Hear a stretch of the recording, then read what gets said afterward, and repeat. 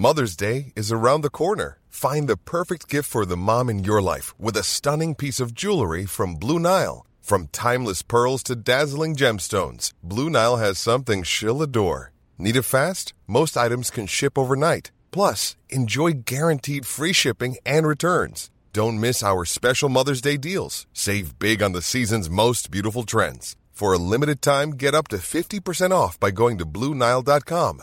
That's BlueNile.com. Hey, it's Danny Pellegrino from Everything Iconic. Ready to upgrade your style game without blowing your budget? Check out Quince. They've got all the good stuff, shirts and polos, activewear, and fine leather goods, all at 50 to 80% less than other high-end brands. And the best part? They're all about safe, ethical, and responsible manufacturing. Get that luxury vibe without the luxury price tag. Hit up quince.com/upgrade for free shipping and 365-day returns on your next order. That's quince.com/upgrade. This is the Cork Today replay on C103. As we welcome you along to the programme, we've got John Paul taking your calls at 1850 333 103, and you can text or WhatsApp us to 0862 103 103. And I want to start this morning with a story that we've been running on our news service this morning, and indeed when it broke yesterday evening. And this is Gardaí investigating the horrific discovery of the body of a woman in a burning car in a remote woodland area of North Cork, and then there was subsequently the rescue of a man from a nearby river. Our senior news reporter Fiona Corcoran joins me from the scene this morning. Good morning to you, Fiona. Good morning, Patricia. And you are welcome. Now, can you just first of all explain to us where exactly you are and where this happened yesterday? I'm in a rural area that's just outside the village of Doneraile in North Cork. Now, it's out the Castletown Roach Road, about maybe 3 or 4 miles out the road, and it's beside a wooded area which is known locally as Drumdeer Woods, and it's an area that is very, very quiet. Now, there are a number of houses dotted around the place, but generally speaking, a really, really quiet area. And I think in the last year it's become quite a popular walking area where for people who, can't go beyond their 5 kilometres. So, it's a wooded area and people have come here to go walking. But it is a very isolated spot and would be quite difficult to find if you didn't know that it was here. But yesterday, just after 4 o'clock, people who were walking in the area noticed that a car was on fire and they contacted the emergency services. And one unit of the Mallow Fire Brigade attended at the scene along with Gardaí. And when they extinguished the fire, they discovered that there was actually a body inside that car. Now, it's since developed that that person was a woman, and it's understood that she was in her 70s and from the Drumahane area outside Mallow. But the state pathologist has arrived here this morning, Assistant State Pathologist Dr. Margaret Bolster, and she is carrying out a preliminary examination right now, and the body will be taken to Cork University Hospital later this morning, where Dr. Bolster will be carrying out a full post-mortem examination, and Gardaí are waiting for the results of that body to determine their course of their investigation. Now, also yesterday, just after they had discovered the body in the burning car, a search was carried out of the area, and in the nearby river Albeg, just several kilometres down from where this burning car was, Gardaí discovered a man in the river and he was rescued. Now, he was taken to Cork University Hospital. He was suffering from hypothermia when he was dragged from the river, and I understand that his condition this morning is stable, and Gardaí will be hoping to speak to him over the coming days. Now, he is understood to be a man in his 60s and was from just over the border in County Limerick. And Gardaí will obviously be trying to establish how these people were known to each other and trying to establish the whole circumstances surrounding what happened here yesterday. Now, the scene was sealed off and preserved yesterday evening, and a second car that was near where the car was the burning car was. That's also been sealed off and is going to be examined this morning. The Garda Technical Bureau from Dublin will be arriving here in the coming hours, and they will be carrying out a full examination of the scene. So at this stage, Patricia, it is very early in the investigation. Gardaí are trying to piece all of the information together, and they have issued an appeal for witnesses. So anyone who was in this area yesterday afternoon between the hours of 3 and 5 o'clock and who may have seen anything, or who may have seen the car that was burnt out was a Dacia Duster. So if anybody in the area noticed anything at all, they're asked to contact Fermoy Garda Station or the Garda Confidential line. And Gardaí are particularly interested in speaking to anyone who may have mobile phone footage or dash cam footage, for those people to contact Gardaí as well, because they may have clues as to what happened here yesterday afternoon. Okay, and as you say, Drumdeer Woods, popular area for walking, and it was a lovely day weather-wise yesterday, so people may have been out and about. Yes. And at this stage, no formal identification has been made of the woman?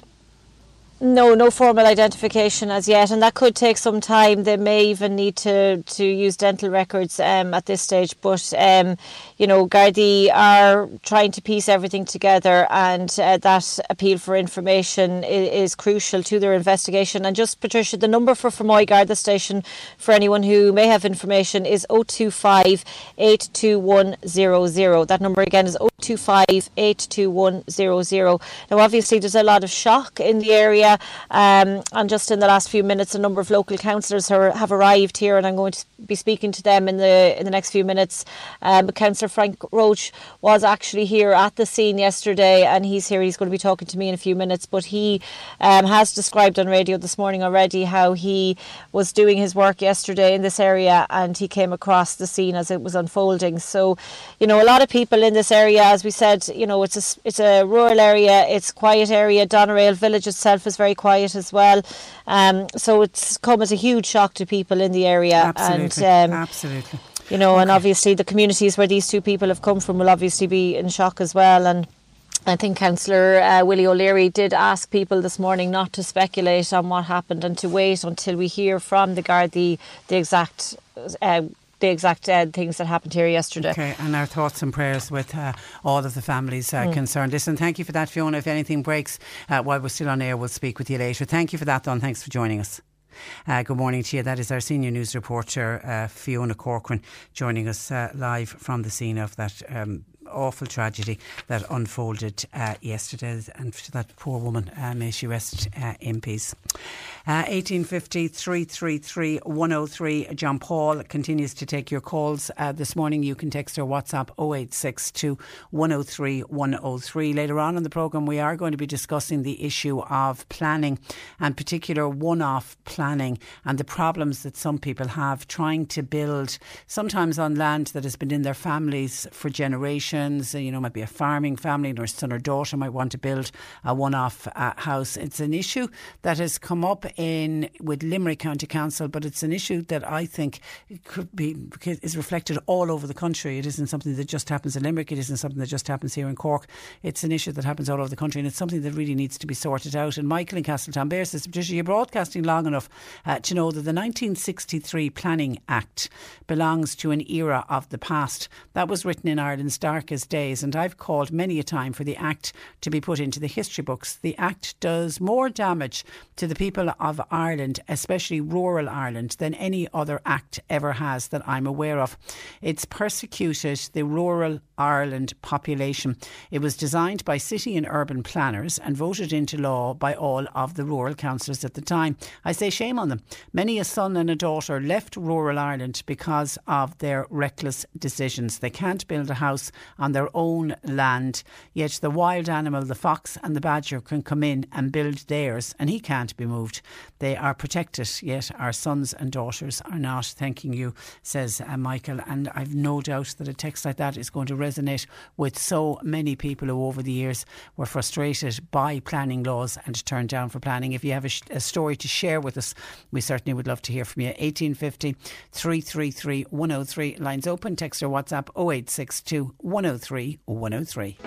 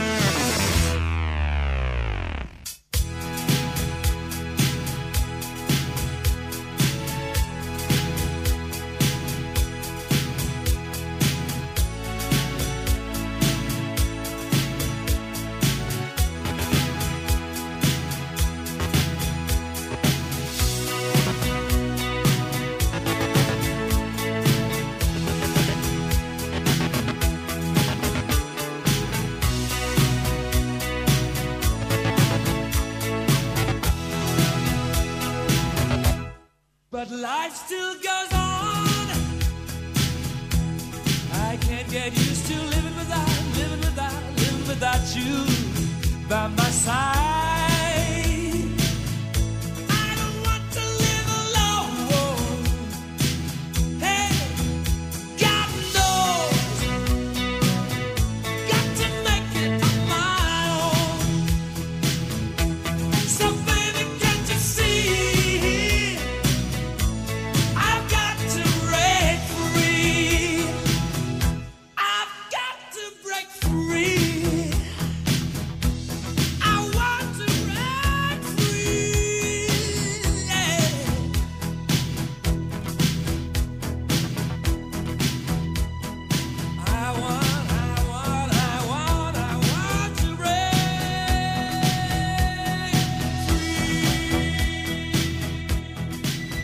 That's music from Queen on C103, and that is I Want to Break Free. I've had a lovely email in from Karen, emailing overseas, wondering if I could mention her nana, because it's her nana's birthday next Sunday, and that is Mary Ann Cullinan from Kiskame Village, and Mary Ann is going to be 97 on Sunday.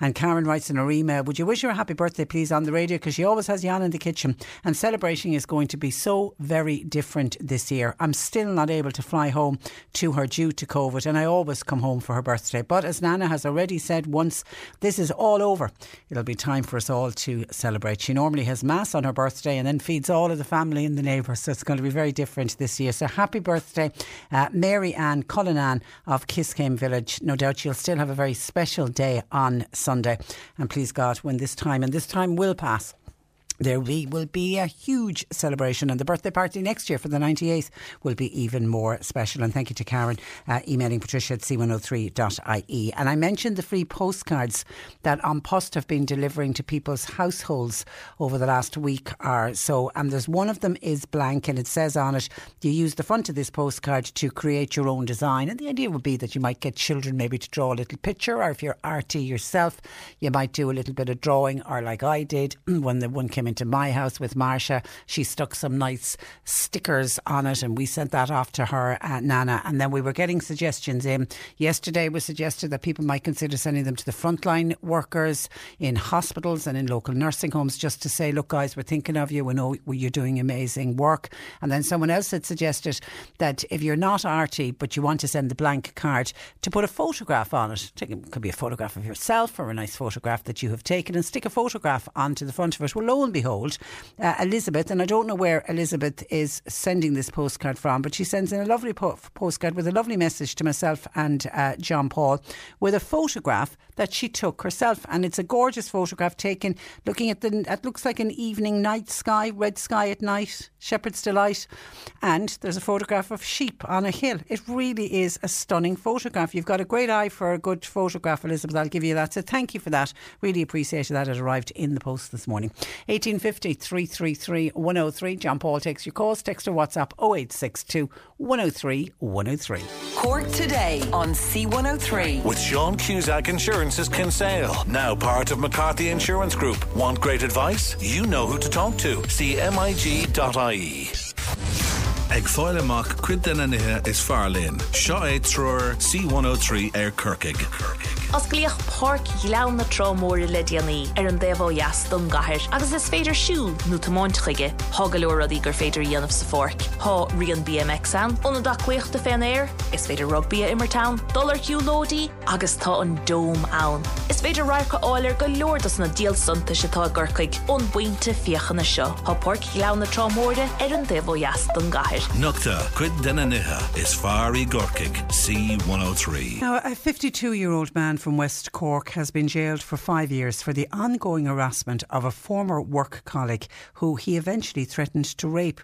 The only explanation given by James Steele of Rosscarbery for his actions was that he'd become obsessed with her. Una Ring, who was the victim of the harassment, joins me. Good morning to you, Una.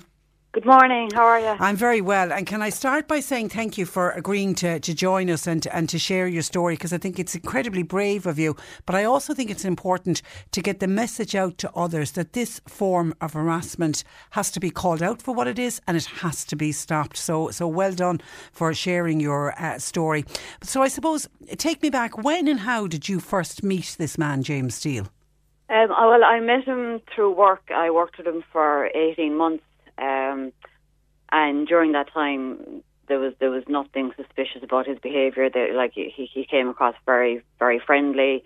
He showed no interest in myself, or he there was no red flags in his behaviour. So it was just a normal work colleague relationship. Yeah, pretty much. Just a very friendly guy. But as I said, no, nothing creepy or no inappropriate behaviour or comments or anything. He would have been the last person that I would have thought capable of something like this, So then he left work in February of last year. Yeah, correct. That's right. Yeah. And then how soon after leaving, when he left the job, but obviously you thought that would be the last you would have seen of him. When did he start to contact you? Pretty much the following day.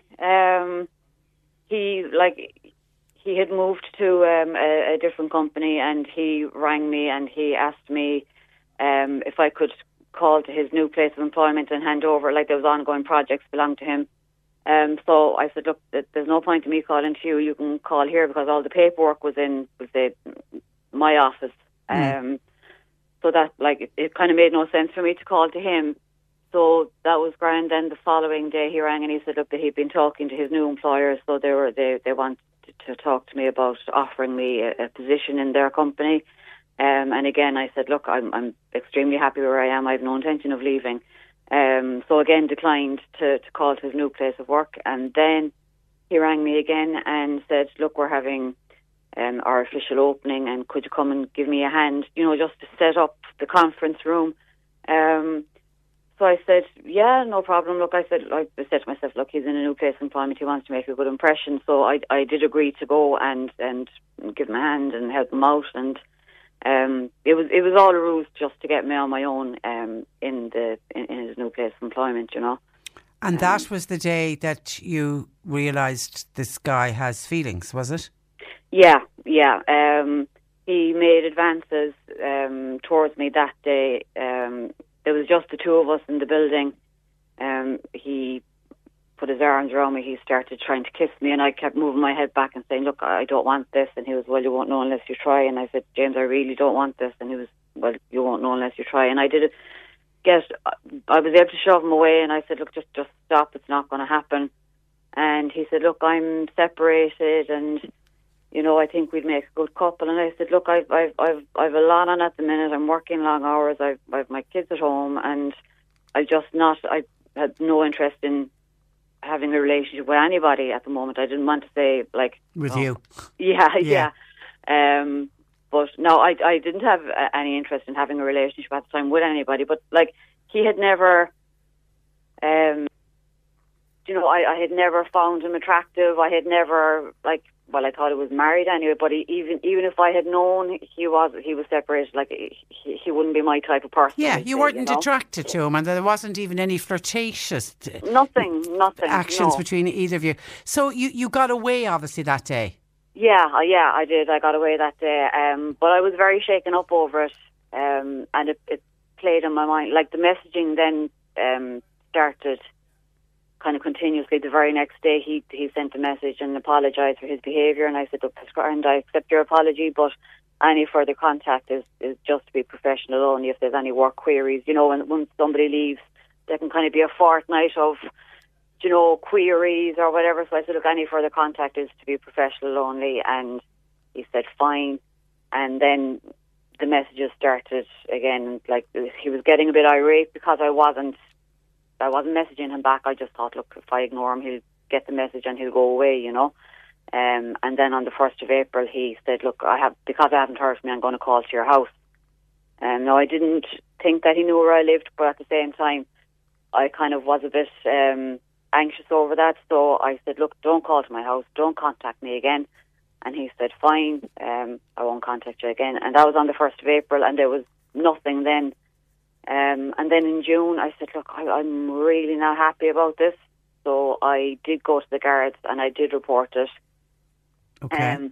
Just to have it on record. I knew that there was nothing could be done about it, because obviously there was no proof that anything had happened. It would have been his word against mine. I didn't want him spoken to, and the guard that I spoke to, no, he did take it very seriously, and he said, look, I'm going to have a chat with my sergeant.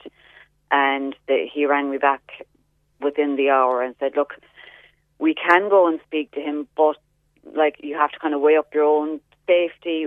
There hasn't been any contact with him from April. Will we draw him out by speaking to him? And I said, look, I would rather you didn't speak to him. I just wanted it on record in case he did anything to anybody else, or if anything happened to me down the line, that there'd be a record of it, you know. Okay. So we left it at that, and nothing. There was nothing then until there was no messages. There was nothing until the car was painted in July. Now, describe. You came out one morning. Just describe what happened. I came out. Well, it was actually my daughter.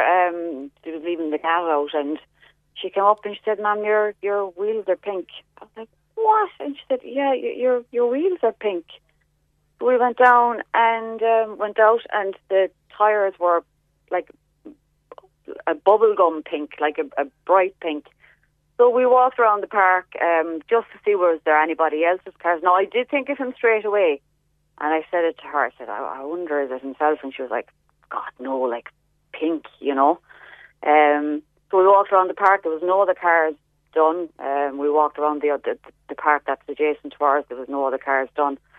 I was like, yeah, I don't know. So I called the guards, and in fairness, they were up within the hour and took photographs, took a statement. And, you know, like, we kind of had a chat about it, and I still didn't think that it was him, to be honest, because it was so kind of teenage prankish, and I was like, you know, what 52-year-old man is going to drive an hour and a half to spray pink, you know? Mm. So then the following week, we got up, and there was X's and O's on the window of the front room, and there was I win was written across the windowsill, and this was in black. And I was like, no, this is, you know, this is wrong now. So rang the guards again, we're up very, very quickly, took photographs, took another statement, and they said, look, we have checked the statement that you wrote and that reported, and I had all the messages printed off as well the first day that I reported it. And well done. Good to keep all of those. Yeah. So they had all those. They said, look, we're after reading over it, and okay, obviously they couldn't say for sure that it was him, but there was nobody else that I'd had a negative interaction with. So really, there was kind of nobody else that it could possibly be, you know. But at the same time, we still weren't sure that it was him, because again, it was very, very kind of childish behaviour, and you know, like to drive all the way up in the middle of the night to do that was a bit, you know, childish. You know? But it got a bit sinister with letters that you found. Yeah, the very following morning after the windows were painted, I opened the blinds and I saw a brown envelope under the windscreen wiper of the car. So I put on gloves and I opened it, and the first thing that happened was there was 2 condoms came out of it.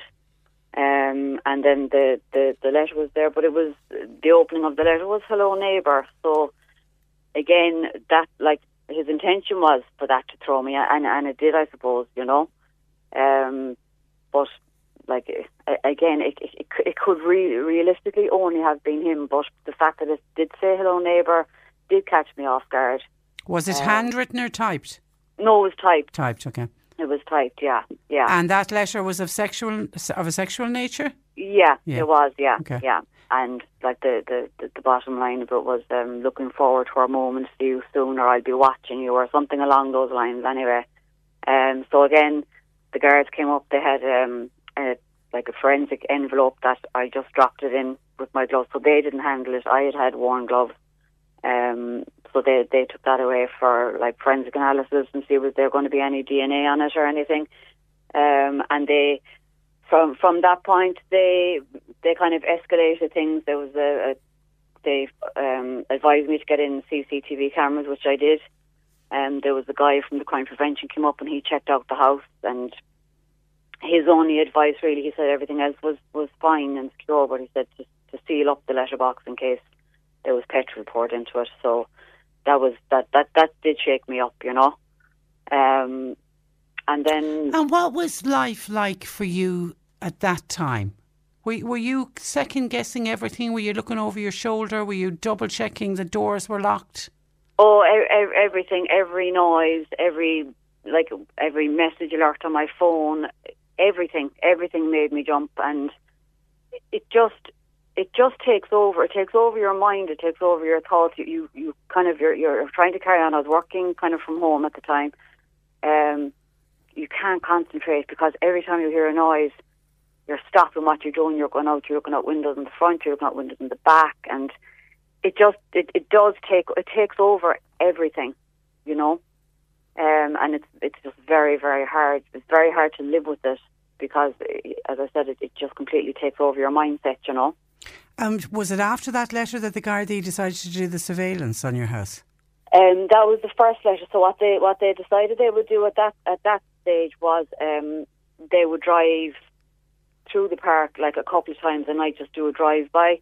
Now they had given me mobile numbers, so that if, like, one of them said, look, if it's a cat jumping off a bin and you get a fright, like, ring me, you know.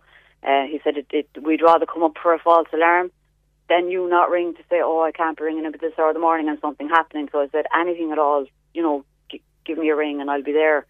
But once the second letter was another escalation where that was the actual threat to break in and rape myself and my daughter. That's when they put in the operation then of sitting outside the house. How long did that go on for until they caught him? It was 4 nights. Okay. No, we had caught him on CCTV leaving the second letter, so we knew for a fact it was at him. that stage that it was him. Okay. And then talk to me about how the arrest and how that night unfolded. Well, they were outside from midnight until 5 a.m. every night leading up to his arrest. So, now it was pelting rain the same night. It was absolutely torrential. And I went to bed. No, I went to bed fully dressed that night because I just had a feeling that tonight's going to be the night. And my neighbour was in, and she said, I don't know, will the bad weather draw him out because he'll think there's nobody around, you know. So we all kind of were expecting him that night, you know. So it was about 2. I went to bed about 12. I woke at 2. I just couldn't settle, and then at 3:45, I think it was, I heard not a commotion outside. It was very, very low key, but I heard voices outside, and I heard a clank, you know, like a metal hitting concrete. Mm. So I got up and I went into the room next door because I didn't want to be opening the blinds and, you know, here I am drawing attention. So I went into the room next door and we saw him being arrested, and there was the squad car, and then they came up with the paddy wagon. So I actually saw him being put into that handcuffed. No, I didn't know at this stage what he had on him. I just thought that he had another can of spray paint. And what did he have on him? He had the crowbar, he had rope, duct tape. His intention was to break in? His intention was to break in and carry out his threats, yeah. And he admitted that? He didn't. When they first arrested him, he said, because they were checking my car with torches, and they were looking into the car and they were checking the wheels. I said, what's going on with the car? But he had told them that he was up here breaking into cars for money. So that was what he said. That was his excuse. We'll say the first night. Now he said what his name was and stuff, but that was his excuse. I think it was in the second interview that he, or even the third one. I think the second interview he played it down again, saying it was just a prank and he was only messing. But I think it was the third interview where he admitted everything, that he had the duct tape to duct tape my wrists and put it over my mouth, and he had everything thought out. My God. And when he was in court, did he apologise? Well, we had to go to Clonmel District Court the day after his arrest because there was the bail hearing, and he spoke that day, and he did apologise. From the witness box, he just looked down and said, look, I want to apologise for my behaviour. This isn't who I am. You know, so I just kind of shook my head because we had made eye contact, and I just very quietly shook my head as if to say, I'm not accepting this, because a one-off incident you can kind of apologise for. Oh, look, I just slipped out. But like, this was ongoing, and it was very methodical. It was very well thought out and planned. And he had come to my house 5 times in the space of 3 weeks. So it wasn't a flip out on his part, So I was having, no apology was going to wash me, I know. And the effect, Una, that it's had on your life. I mean, how are you now? Well, I'm good now because luckily enough, I had the presence of mind to get counselling straight away. Well done. I wasn't going to leave it until 18 months and then have a nervous breakdown and, not be able to cope. So I did get counselling straight away, went to my GP straight away, was put on medication for anxiety, and I still wasn't feeling great. And in September, I really crashed and burned in September. I was very, very low, so I went back down to the GP and she put me on, she said, look, we'll keep trying different medications until we find the one that suits. And luckily enough, the first one that she put me on a second lot of medication, and that actually worked really well, and it worked more or less straight away because, these things can take 4 to 6 weeks to kick in properly, but really by the next day I was feeling heaps better, and I have been fine since, And when it was all going on, Una, did you fear that he might kill you? I did. I actually did. I thought that once he got into the house that it would escalate beyond rape. I really did. So I used to tidy up the house every night before I went to bed so that, for the crime scene photos, that the place would be tidy. And it sounds absolutely ridiculous, but, I didn't want to leave my legacy of being she was really untidy, the stupidest things that go through your mind. Yeah, and did I read somewhere you thought about a tattoo? Yeah, I was going to get a tattoo because I didn't know this at the time, but it did come out after that one of his internet searches was for chloroform. So I was going to get a tattoo of my name and Una ring, y'all, and my date of birth, so that if he abducted me while I was out and about or whatever, that if they found my body, that they'd know straight away who it was without a delay of, DNA or whatever, So that's shocking. It's shocking that you even that thought would even have to go through your head. And your children, Una, how are the kids? Yeah, I mean they're fine now, but like it really took its toll. My son slept by day and he stayed up all night just to. It was kind of that he felt that that's all he could do, So he'd stay up by night just in case anything happened. My daughter wanted she wanted to move. She wanted to sleep with a knife under her pillow, and she wanted us all to sleep in the front of the house with doors locked because I have a bay window, so there's a little roof outside. So she said, look, if the door is locked, by the time he gets up to us, we'll hear him and we can go out the window and onto the roof, or onto the roof of the bay window. No one should have to plan an escape route from you. No. Your home is your sanctuary where you should feel safe, and he took that away from you. So do you think you'll all fully recover from this, or is it just going to take time?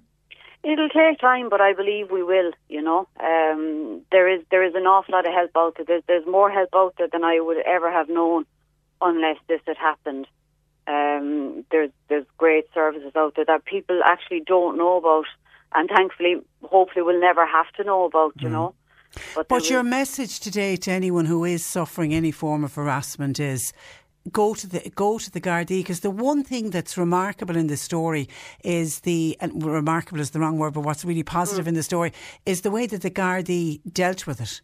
Yeah, they were fab. They were brilliant, and they were so kind, and they were so, I suppose, human about the whole thing. They didn't kind of come across as, big tough men or that kind of way. They were all very, very kind. They were very gentle, but they were very, very professional, and they're highly trained now. They're very savvy. They really know what they're doing.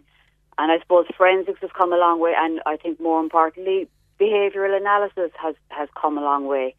And I think that's key in cases like this, because and they believed you. Behaviour. They and believed they you. me. Yeah. From day one, yeah. And I also thought when I saw you on the steps of the court yesterday on the news, you've asked that his family are remembered, because it's tough on them what they're going through. Do you know what? I think it's nearly worse on them, because like yesterday was the end of it for me, whereas yesterday, no, it wasn't the beginning. The beginning was in July, the night that he was arrested. But like they're going to have to live with this for a very long time. You know, it'll follow them. They're related to him. They can't unrelate themselves from him. You know, no, they can distance themselves if they so wish, but like they will always be his family. Yeah. And you know, they have done like their world has been turned upside down, and I really, really feel for them. I really do. I think that people just need to be kind to them, and you know, not blame them. They're completely blameless in this, and he never cast them a thought through all of this either. You know. Well, that shows great compassion from you. You're a mighty woman. You're a strong woman. You will come through this, and so will your children, Una. But once again, I'll finish where I start by saying you're incredibly brave to share the story. You could have just gone away and said, "Don't want to talk about this anymore." But I really think it's important that your story is heard. Listen, thanks a million. You look after yourself. Look after your kids, and stay safe. Stay safe. God bless. Bye bye. What a lovely woman that is, Una Ring from Youghal. 1850 333 103. Marie says, I hope this message finds you well. That poor woman, the hell that she was put through, and her family. She's a brave girl. I wish her and her family all the best in the future. Cork Today on C103. With Sean Cusack Insurance's Kinsale, now part of McCarthy Insurance Group. They don't just talk the talk, they walk the walk. CMIG.ie. On Wednesday, of course, it was announced that Ireland has joined France, Germany and Italy in deciding not to make the Oxford AstraZeneca vaccine the main COVID vaccine to be given to the over 70s. To explain what this all means, I'm joined by the former Cork Lord Mayor and GP himself, John Sheehan. Good morning to you, John. Morning, Patricia. You're welcome to the programme. I suppose it's important firstly to point out that there is nothing wrong with the Oxford AstraZeneca vaccine. Absolutely, yeah. So far we have 3 vaccines that have been approved, the Pfizer, Moderna and the AstraZeneca vaccine, and they've all been shown to work. And that's an important thing to remember, because people ask, well, which vaccine should you take? And the honest answer is the vaccine that you can get and that's available for you. The reason the change happened on Wednesday, Patricia, is that the AstraZeneca vaccine, although it's been shown to work, when they were doing the trial, they didn't have big numbers in the over 70s age group. So just going on the precautionary principle, because the other 2 vaccines did have good data for the over 70s age group, they decided to go with those 2 vaccines for that age group. Now, there's nothing to suggest that the AstraZeneca vaccine doesn't work in the over 70s, and it looks like they will get that data over the next couple of months. But that's the reason why they decided to shift that. It's not going to make a massive difference. It will make a difference in terms of the logistics of the rollout of the vaccine, because the Pfizer vaccine, as we know, has to be kept in very cold storage and liquid nitrogen, and the Moderna in the deep freeze. But the vaccine will still roll out, and it will just roll out in a slightly different way. And every week over the next 2 weeks, you're going to hear a slight change in this. But the thing is, practices are ready and raring to go to roll out the vaccine. The logistics of that will be overcome, and the vaccine will be rolling out over the next few weeks. Probably starting about 2 weeks. But when the data from AstraZeneca comes out, and it's expected to come out at the end of March, because remember, in the United Kingdom and certainly in America, they've been using the AstraZeneca on the over 65s. It is possible that we will then revert to using the Oxford vaccine in this country at the end of March, isn't it? Absolutely. And there's a very high likelihood in the end of March that we'll be using all 3 vaccines in all age groups. But I think they're just waiting for that data to come out, and they're going to work with the other 2 first. And that will change the priority list slightly about how they're doing it.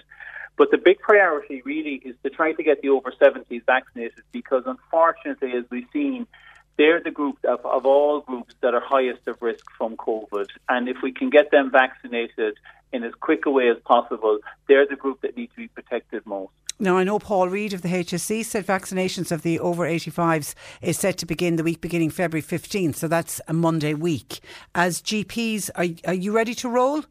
We are really, and like most of our colleagues, we are. About twice a week we go on webinars at night about vaccine preparation. And I was on one Wednesday night where 2,500 GPs were being briefed, and one of our local GPs in Newmarket, Dr. Brendan Payne, was one of the presenters on it. And we've all gone through the anaphylaxis preparation, what to do if there's a reaction, how to identify all your patients, how to do the logistics of it in terms of social distancing, how to do the appointments, what to do for follow-up, all of that. So we're all ready to go. So if the vaccine arrives in our surgery tomorrow, we'll be ready to go and give it out. And that's really what they want us to do. They don't want us to hang on to the second dose. They want to give it as it comes so that as many people get vaccinated as possible. And yesterday, Patricia, there was an important milestone which I think is good to acknowledge. There's been more people vaccinated in Ireland yesterday than have had COVID, so I think that's a good news. Brilliant. That is a really good news story. And at this stage, you and all GP practices, have you identified the order in which you'll give out your vaccine? Have you all the over 85s are obviously the first group? They certainly have, and they're doing it strictly by age group at the moment. So they're doing the over 85s first, then the over 80s, the over 75s, and over 70s. So that's how they're doing it. They're doing it on a strict age-based cohort, and the logic of that is other people have other conditions, but by far the biggest risk factor is age for people. So they feel if they could get those vaccinated first, then start looking at the other groups, the higher risk groups, people with lung problems, heart problems, etc. But the important one is to get from 70 upwards vaccinated. Okay, and the question I think that a lot of people are asking, who will now get the AstraZeneca vaccines? I mean, 35,000 doses are due next week, and I think there's 400,000 doses due by the end of March. What's to happen to them? What's probably going to happen with them is, and again, we haven't had full confirmation on this will change every week.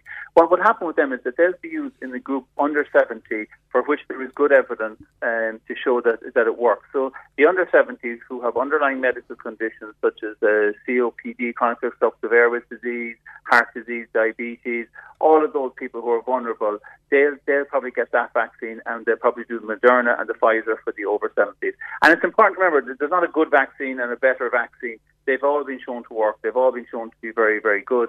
And the AstraZeneca one actually was the first one that had shown data that it reduces transmission as well. So it doesn't just protect the person getting the vaccine. It's been shown to significantly reduce the person carrying the virus and spreading it as well. So that's the first vaccine to show that. So that's another good news story. Yeah, but again, I can see people saying, "Can you pick the vaccine that you want to get?" You're saying no. Whatever vaccine is offered to you, take. They're all good vaccines.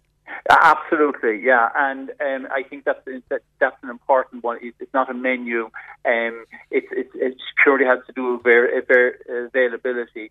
They've all been shown to work. The data, as you said, for the AstraZeneca over 70s will probably come out over the next month or two.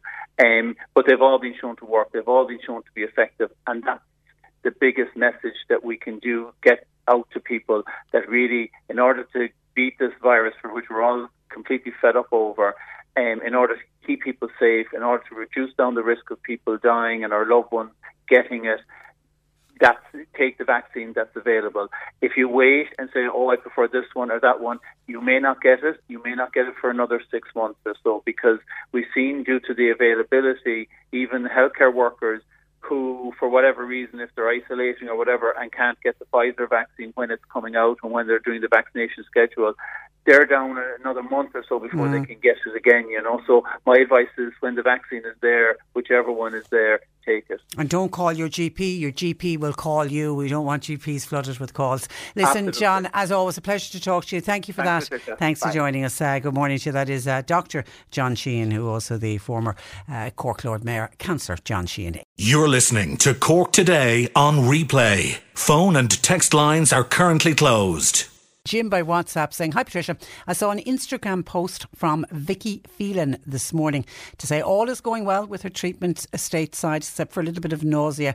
But she was on Instagram to talk about the portrait. Remember that fantastic painting that she spoke about and that she put on display on the Late Late Show just before she went to the States for her treatment? Well, that went up for auction yesterday, and it made a whopping €46,500. And the best thing about it, says Jim, a former neighbour of hers from Mooncoin in County Kilkenny, who spent a lot of time in her house when they were growing up, he bought it, and he wanted the painting to stay local and to be able to be viewed by the general public, says Jim. And you know something, I came across, thank you for that, I came across this story early this morning, and it was one of those stories that just filled me with a little bit of joy, and I just thought, great way to start off a Friday with this wonderful happy news story from Vicky Phelan, who is constantly, I think, in our thoughts and in the nation's prayers. She's over in America battling to stay alive for her 2 children. So yes, and I knew the painting was going up for auction yesterday. I just didn't know what time it was going up for auction. So I was thrilled this morning when I woke to the news. And Jim is right. It was bought by a gentleman by the name of David Brennan. David Brennan has a company in the UK called Southgate Engineering, and seemingly he's landed a lot of prestigious contracts right around England. And Vicky says that when they were growing up together, they were neighbours. They both lived in Cummerall Drive in the South Kilkenny village of Mooncoin. And actually, Vicky described him as being more like her brother. He spent so much time, or they spent so much time in each other's houses. But she said she was absolutely ecstatic when she realised it was David was after buying the painting. Now, David said after the auction that Vicky's mother and father were very good to me when I was young. And he said, I burst out crying when I saw Vicky speak about the painting on the Late Late Show. And it was my wife that night says, David, we have to buy Vicky's painting.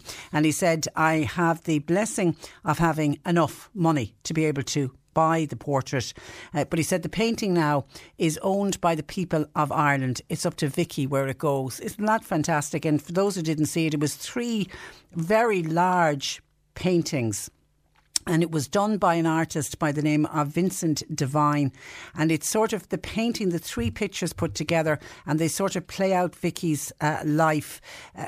As she said herself, her whole life was emptied out onto the canvas, everything from her tumours to her babies, everything after and everything in between. And the very last one is the horse looking back. You know, it's stunning. It's an absolute and huge. It's a huge piece.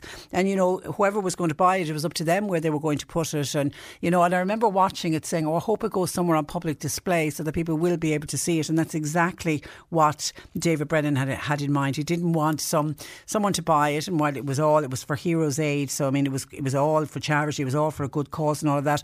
But I suppose he as well didn't want this painting bought and then locked away, and you know, in somebody else's private exhibition, private collection, so that, you know, that only the person that bought it and their immediate family and friends would be able to look at it and to appreciate it. So he wanted it to be for everyone. So now he says, I'm leaving it up to Vicky. She can decide what she wants to do with it.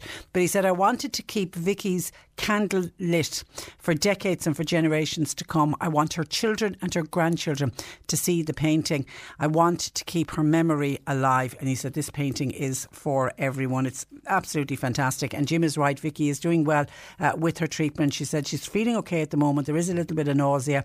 Her treatment continues on next Tuesday, when she will be given all 3 doses of the drugs, because last week she didn't get all 3. They were kind of starting her off just to make sure she wouldn't have any side effects to it, but she expects to get all 3 of the drugs next week.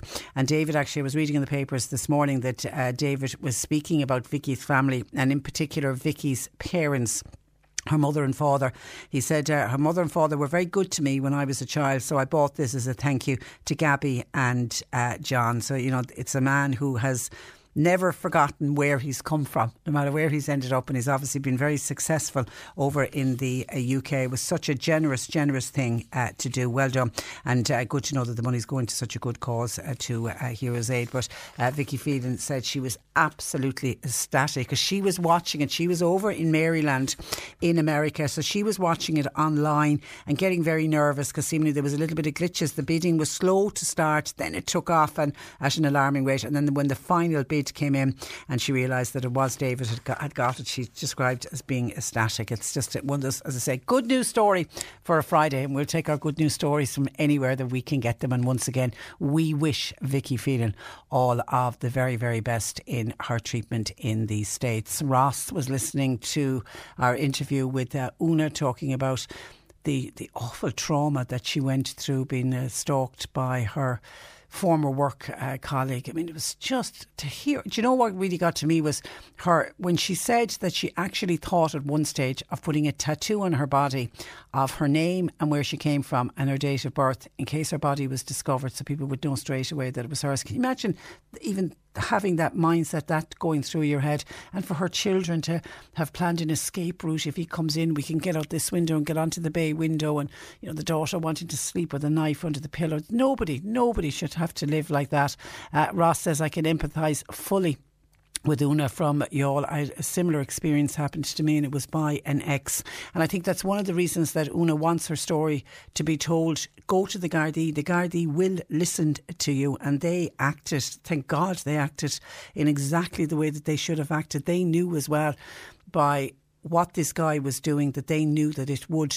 Not that it could escalate, they knew that it would escalate, and that's why they were parked outside her house, and they didn't. Was it 5 nights they had to wait before they caught him, and thank God that they were there. OK, a number of people commenting about vaccines. Patricia, we're blue in the face from talking about vaccines. Where are they?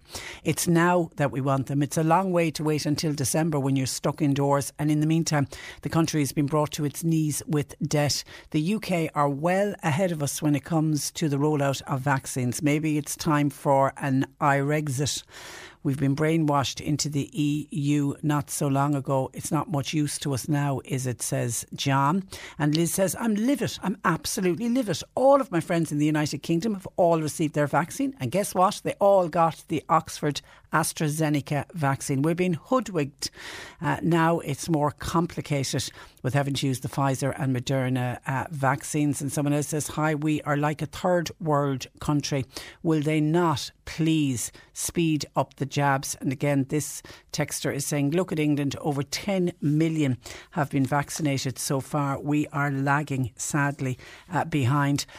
And I read in today's papers, and this worries me about vaccines, that there could be an urban-rural divide emerging when it comes to the rollout of the vaccines. Elderly people, it seems, in rural areas will likely have to face longer trips to designated centres. Now, they are talking about using parish halls and community halls and GAA pitches to be vaccinated, but they won't be in every rural area. So they might pick one, say, rural area of West Cork, and everybody in West Cork area will have to travel there. Same in East Cork, same in North Cork. The plan is for the GPs to dispense to their patients in their surgeries, but they're saying now that that'll only be possible in cities and towns where there are large practices with multiple doctors. Outside of those areas, i.e. the rural areas, vaccination hubs will need to be set up and patients will have to travel to get their jab. Now, the task force which is overseeing the rollout, they met again yesterday afternoon to discuss how it will operate. It will be necessary to have space in these vaccination centres. You need to have an observation area, you need to have an admin area, and then of course, because they're going to have to use the Pfizer and the Moderna, you're going to need proper refrigeration. The decision was made yesterday to make the Pfizer and Moderna vaccines now the preferential jab for the over 70s, because as we spoke with Dr. John, not enough evidence on the AstraZeneca, even though that evidence is expected to come out at the end of March. And wait, mark my words, by the end of March, they'll be making an announcement saying, OK, it's OK now for the Oxford AstraZeneca to be given to the over 70s, even though absolutely nothing will have changed. They'll just have the piece of paper in their hand with the evidence. Paul Reid says the aim is still to get a first dose of Pfizer or Moderna vaccine to near 500,000 over 70s. Now, they're still hoping that they'll do that by the end of the month, but it is going to be a huge challenge. Why? Because we are dependent on Pfizer and Moderna increasing their weekly delivery of doses. The HSE is getting around 40,000 doses a week from Pfizer. Now, the hope is that that will increase. Moderna deliveries, I don't know why, but they seem to be less reliable, and they're still only at about 10,000 doses a week. Some deliveries will also have to be held back next week, obviously, and that's to ensure that the second dose is available to residents of long-term care facilities who have already got their first dose. Around 400,000 doses of the AstraZeneca vaccine, they're due to be delivered here before the end of March. They're now expected to be offered to thousands of frontline health workers who are waiting on their first dose, and they'll start going down the sequencing list, so people who wouldn't be expected to get it so soon, I think will be getting it sooner rather than later. So while it's not the best of news to the over 70s, it certainly is good news for people under the age of 70, particularly people with long-term health conditions. Doses are going to be offered to healthcare workers who are not in direct patient contact. They are the ones who will get the AstraZeneca. However, because the HSE is now giving second doses of the Pfizer vaccine to the long-term care residents and staff as well as frontline health workers, that means there's going to be less of that available to the over 70s when they start. As Paul Reid is still adamant, the rollout of the over 80s will begin on the 15th of February. So I think they'll get probably to the over 80s, but it's the over 70s I think are the ones that are going to be waiting. They're saying that they're hoping that the first dose will be given to all over 70s. They're still saying by the end of March, so let's keep our fingers crossed and see will enough doses of the vaccine arrive, because I've also read in the Irish Times today that the health authorities here now we are really good at administering the vaccines. As quickly as they're coming into this country, they are being distributed around the country and they are being literally stuck into people's arms. And I know people don't like it when it's put like that, but they are being given out. But it disappointed me to read in the papers that the Department of Health does not intend to seek additional supplies from outside of the EU framework. We know that we're in this EU framework at the moment. And the department have confirmed that it's not prevented. I thought that the EU rules were preventing them from seeking supplies from companies outside the EU portfolio, but seemingly it's not. They can do it if they want to, but for whatever reason they have decided not to.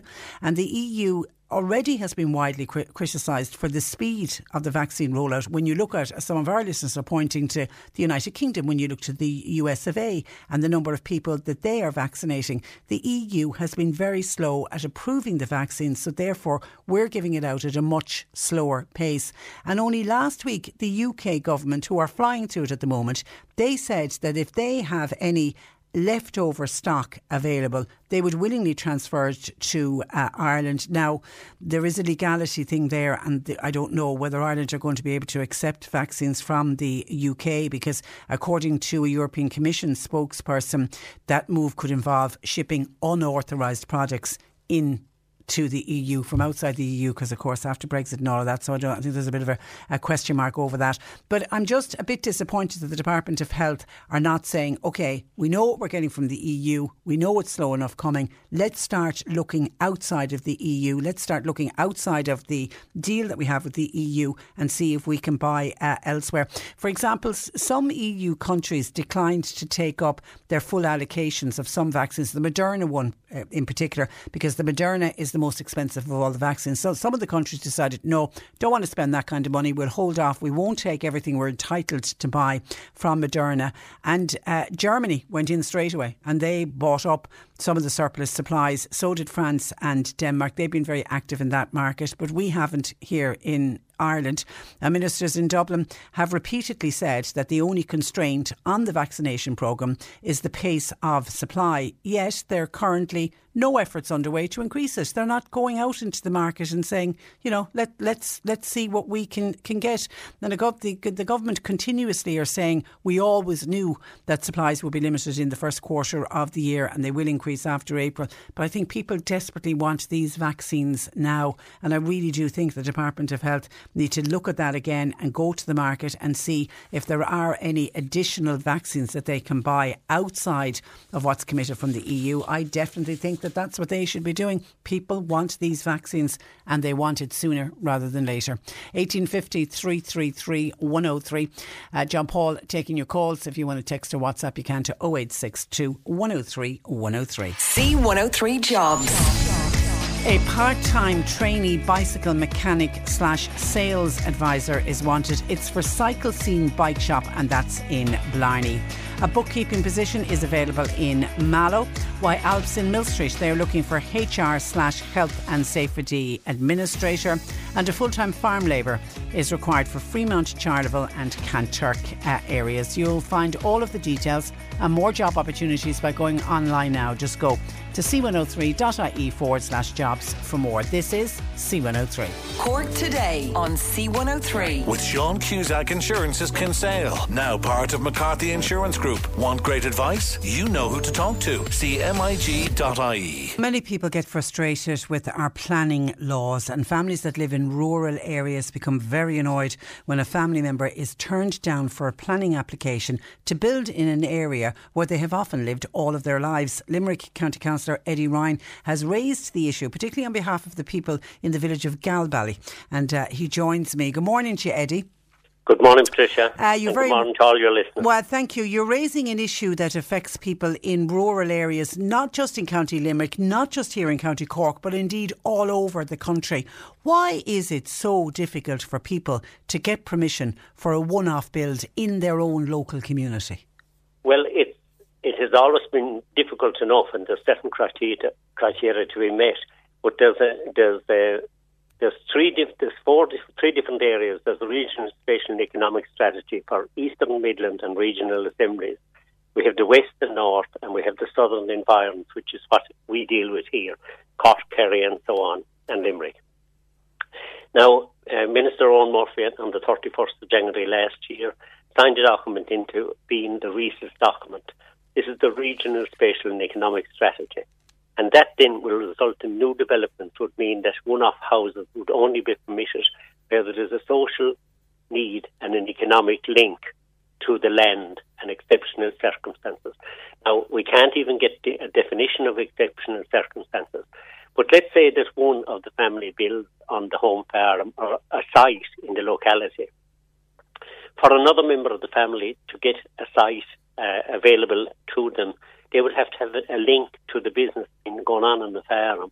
And it's like if it was a daughter of the family that was teaching somewhere local, they wouldn't have an economic link to that because they are not directly linked to the business that's going on in the farm. So it's only the son or daughter who chooses to work the land would Exactly. have the economic.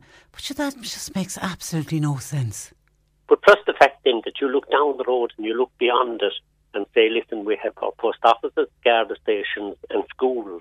Down the road, this document that we have been faced with here now, which is directed from Dublin, we're looking at something that's urban-driven, and we're looking at closures of schools, Garda stations, all in time. It'll all take time. But like what we're looking for in Limerick and Cork and Kerry and Waterford are no different. That the system we have in place at the minute, it's fairly restrictive, but it's quite doable. That somebody from the area, we've three categories at the minute. We've strong agricultural base, which is restrictive enough in getting a plan in structurally weak areas, which you don't have a housing need to build on at the moment, and you have an urban base then, which is separate again. But if they think we can direct everyone into all the small towns and villages and build on the edge of it or build on derelict houses and revitalise villages, which is a great idea and a great plan. But the infrastructure of wastewater is just simply not there. We need $1 billion. We would need 10 billion this country of an investment into with Irish Water to bring our wastewater systems up to the standard required. For instance, here in Galbally, it was done in 1963. It's creaking at the seams. It's beside a river, and this is just one example. I'm sure in other parts of Cork. I could list out loads of villages with similar problems, and we're heading into a cold snap next week, and I guarantee you the amount of pipes that'll be bursting, and Irish Water will be out trying to fix it, and people will be out water for days. It is just crazy. Eddie, do you believe too much of our planning laws are guided by national government, people who really don't understand rural Ireland, and that it should be the local authorities who are the ones who are on the ground, who know their areas, that should be making up these rules and regulations? Well, you see, we've a new person now in place, the planning regulator, and we're never short here of regulations and controls with a staff of 25. Now, it's a new role, it's a new position. That planning regulator, if we bring in a development plan in Limerick, Cork or wherever, that our development plan has to go before him. If he's not satisfied with it, he'll chuck it out. If we, as members, the 40 elected members of Limerick City and County Council, don't agree to the plan before us, then the chief executive has the option of bringing in the plan, or in this case, the planning regulator. Now listen, if that's going to be the case, they can do it. But I can assure you one thing, and I'm not alone. I won't be party to this because I'm just not having it. And I'm chairman of Planning and Economic Development in Limerick. We've a lot of work done. We've a lot of work done on SMEs. But we're not going to stand by and allow our rural areas from Galway to Glen is 65 miles. We have to stand up for the area. We have to stand up. Because and you're right. If we don't build these new houses, I mean, the entire community suffers. I mean, as you've pointed out, there's less children to go to the local school. There's less footfall in the local shop. Less people to go into the local post office. There's a huge knock-on effect. And you see, just bear in mind as well, coming from what you just said, you look at it, how many people, young people working in all types of jobs in Limerick, Cork and different places, are all working from home. Yeah. What does the future hold for them? They won't have an accommodation in the towns and cities, and they will in the future, and there's nothing wrong with it because they're all doing excellent work and working very hard from home. And the country has been kept going by the people who are working from home. So obviously, nurses and all sorts of staff and teachers and so on, this is not feasible or practical. But for those that can, it should happen that they will work from home and they'll continue. It's a new way of things now, and I'm afraid we're going to be stuck with this. For at least a listener, Michael is wondering, could these planning laws, could they not be immediately challenged in the European courts? Well, it's funny, Michael, thank you for the message, because you hit the nail almost straight on the head, because under the freedom of movement of people, and this is one of the challenges that I'm laying down to our planners at the minute, that I don't believe we can do legally what we're trying to do, which is control where people live. It's not acceptable. So, and that's a European thing, and it's been successful in the European court. So the point about that is that why should we stop somebody living in their native Galway, Ballylanders, Anglesborough, or Victorstown, wherever, that if they want to, and if they meet the planning criteria that's available at the moment, which is already strict, as you said, very stringent and strict. And I don't want a free for all. I don't want a free for all. Another 20 houses. I live in a narrow road. I'm not looking for another 20 houses on my road. But should my daughter decide to return from Dublin to want to build a house in the home place in 2 years' time, I don't want the minister of the day saying no, she can't. She can't. No, do you deal, Eddie, with many people who are battling planners? Absolutely, and what has happened at the minute because of now, I'm not saying one word to our planners. They do a great job insofar as they open the development plan, they're guided by the criteria that's available to them, and they deliver planning based on that. Their hands are going to be tied when it'll come to this new document, where they can't grant a planning permission because that person doesn't have an economic link to that area. That is very unfair. But they may have been born on that road and raised on that road, but they can't build there because of an economic link. That's not feasible or practical. So you're calling for what? A meeting with the housing minister? A meeting with the housing minister and his junior Peter Burt on this. We need somebody to listen, and we haven't had one word from any of our County Limerick TDs. I would say County Limerick TDs. I don't know what the men in Cork are doing. I don't know what the councillors in Cork are doing. I've heard from nothing. I contacted Tipperary. We've made tentative contact with Cork. But everyone is sitting back and waiting. And this development plan will be in vogue in February 2022. So time is short. That's not that far away. We need to unite. Okay. I need to hear from more councillors from Cork, Kerry, anywhere else that are interested in listening, that they're going to come on board with Limerick and say no to this document. Okay, listen, it's an issue we'll come back to, Eddie, in the meantime. Thank you for that. A pleasure to talk to you, and thanks for joining us. Thank you for the opportunity to air this. My pleasure. Good morning to you. Good morning to you. As I say, it's an issue I know that we often hear from listeners when they try to build one-off houses. As Eddie said, not looking for a free-for-all, but there has to be some give and take for sure. That is Councillor Eddie Ryan, who is with Limerick City and County Council.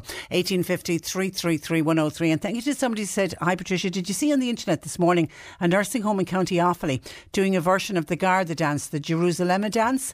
They even got residents involved. It was lovely. It made me smile today. today. I didn't, but I will make a point of tracking it down afterwards. So thank you for sharing that with us. You can text or WhatsApp 0862 103 103. Cork Today on C103. With Sean Cusack Insurance's Kinsale, now part of McCarthy Insurance Group. They don't just talk the talk, they walk the walk. CMIG.ie. Just on planning, a listener says, Patricia, all this government want, this is the national government want for rural Ireland, are big farms, forestry and wind turbines, and to hell with the rest of us. So I was glad to hear Eddie Ryan, that councillor from Limerick, fighting on behalf of people in rural areas. Now, organisers of the Eurovision Song Contest say the event will not go ahead as normal this year, but they have committed to holding an event from May 18th through to May 22nd. Our Eurovision correspondent Johnny O'Mahony joins me. Good morning to you, Johnny. Mark, Patricia, how are you? I'm very well, and we all got over the huge disappointment when it wasn't held last year. It was dreadful, wasn't it? Yeah, very disappointing for so many people, and I mean, I know they had a show on that and it was all done kind of virtually, but this year they've guaranteed it will go ahead regardless, not in the same vein as usually, but there will be Eurovision Song Contest and there will be a winner and a new host country for next year. OK, now it's the European Broadcasting Union. They're the ones that decide what to do. They're looking at a couple of different options. Yeah, they had A, B, C and D, and A is ruled out now, which would have been the same as every other year, just a kind of a normal, everything go according to plan. But because of COVID, obviously, they have to be ready to change as it goes on, and it won't be decided until nearer the time as regards, as I say, A is ruled out because they won't be able to do everything as normal.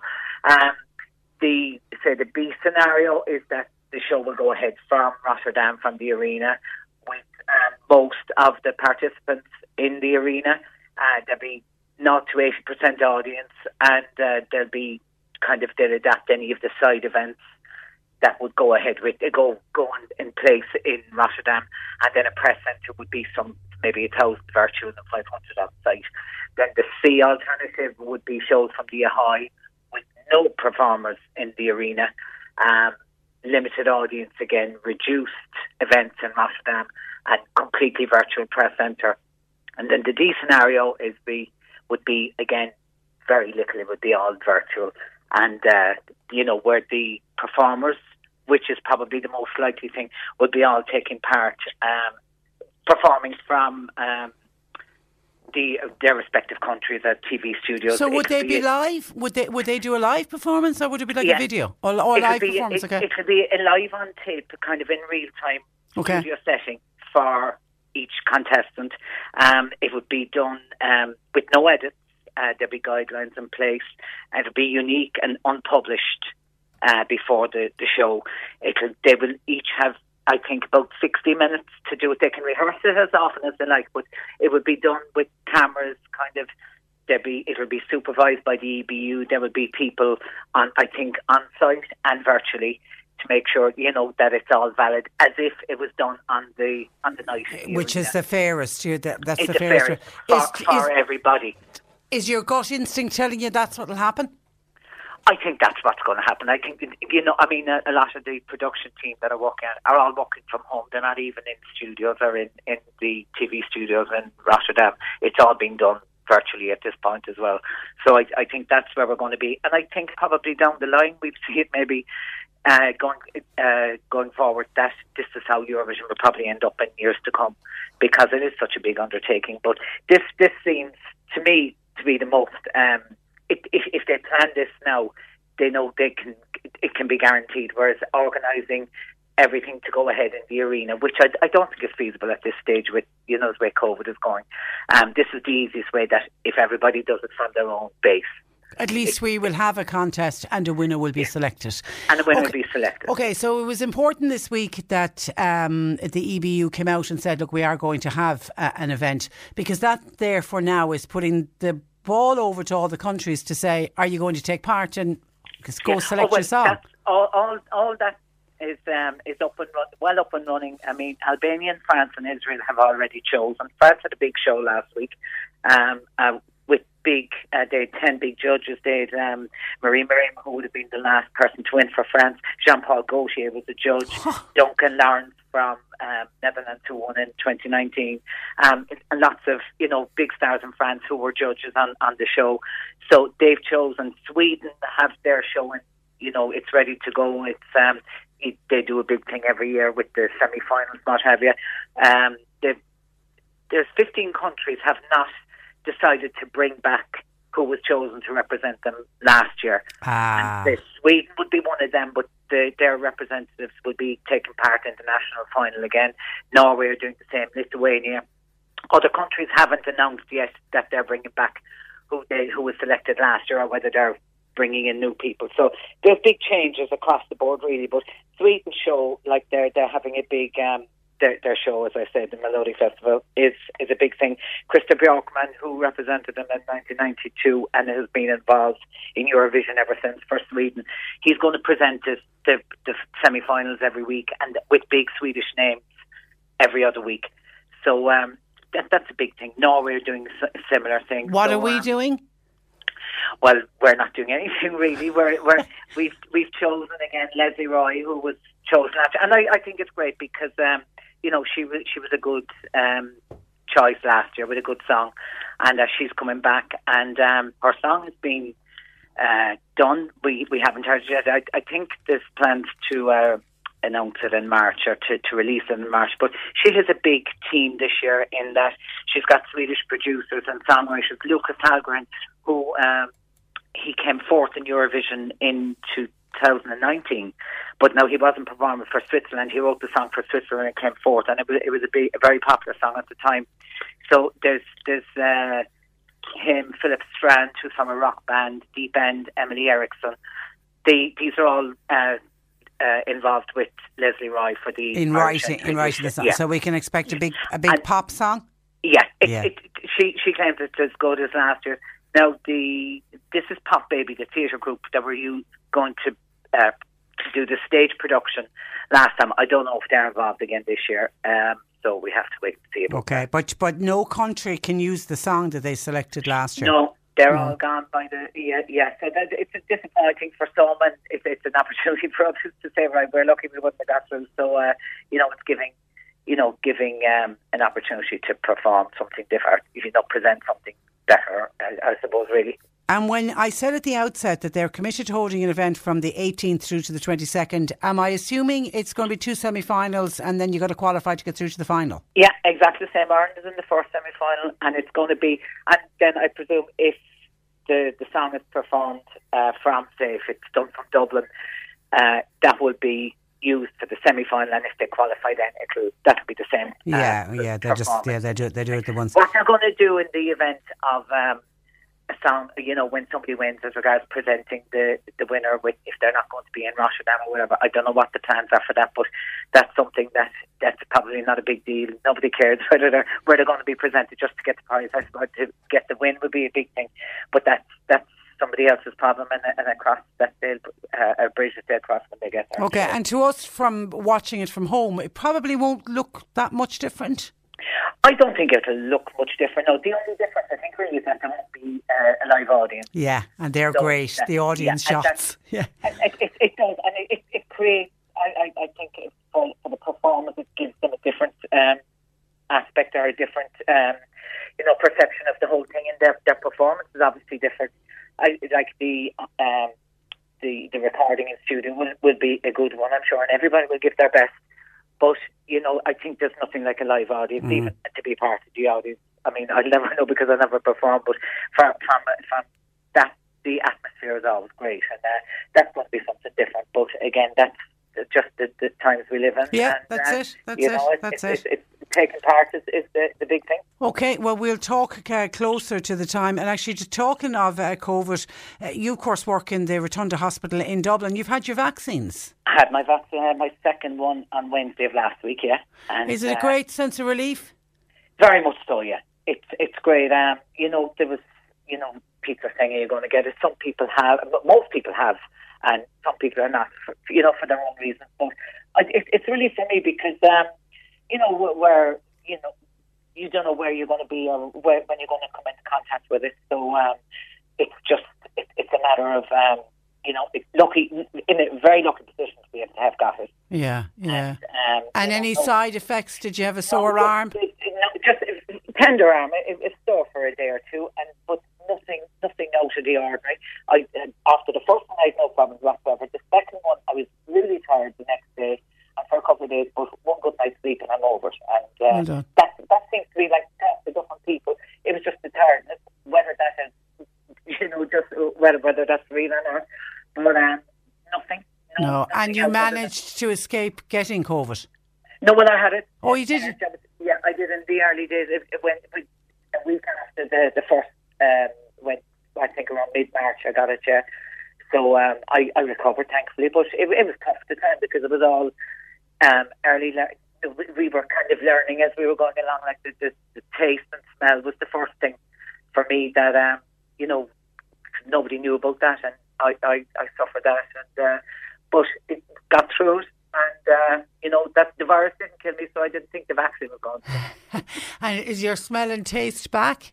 That came back, thankfully, yeah. Because you are obviously hearing of people that are left permanently with no smell and taste. Yeah, and that's hopefully for everybody it comes back. But that was a fear for me because, obviously, it's a sense that, we all survive on in lots of ways. But thankfully it did. And at the time, as I say, when I mentioned it to Occupational Health, they used to ring us on a daily basis.